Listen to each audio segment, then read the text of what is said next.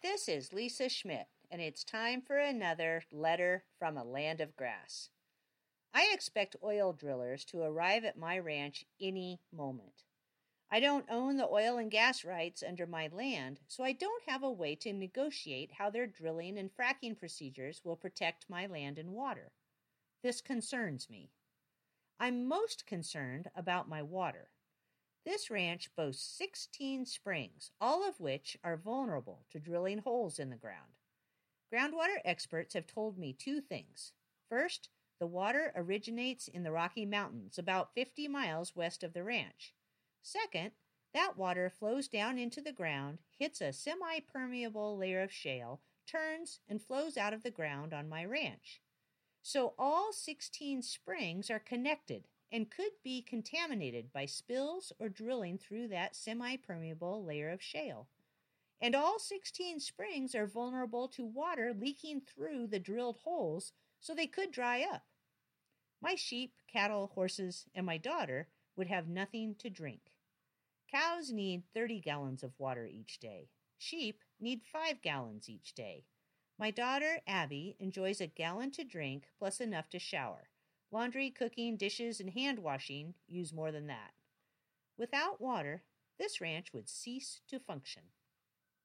I have yet to meet the particular oil drilling company who has leased the drilling rights, but industry experts assure all of us that during normal drilling procedures, they slide well casing down the hole to support the well, protect the tools, hoses, and chemicals that go deep into the ground, and shield the surrounding earth and water.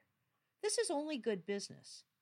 When oil explorers came to search for oil in 2011, my friend Jeanette, who is a groundwater expert for the Montana Bureau of Mines and Geology, helped me measure the flow of my springs. We tested the water quality of each spring too, but we didn't test for hydrocarbons. Meanwhile, I read about ranchers in eastern Montana and Wyoming who could light the water flowing from their kitchen tap on fire after fracking occurred in their areas. Every rancher knows that when something breaks or something bad happens, it's probably caused by the most recent change. If the cows get out, check for a fence that was knocked down. If the electricity goes out, check for a flipped breaker. If tap water starts on fire, check for oil drilling in the area that pumped volatile, flammable chemicals down a well casing deep into the earth. But in the articles I read, the oil drillers denied responsibility for contaminating the groundwater. The drillers said the water could have already been capable of catching on fire, but nobody noticed before.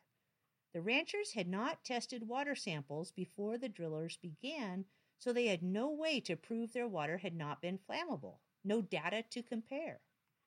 Oil drillers might or might not contaminate my water. My fingers are crossed that all will go well, my cows will continue to have a drink, and my daughter can continue to do laundry.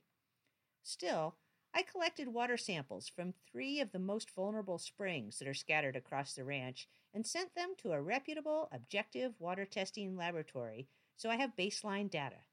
If I need to test contaminated water someday in the future, I will have something to compare it to. Besides the usual tests for drinking water quality, I asked the lab to test for heavy metals and volatile petroleum hydrocarbons.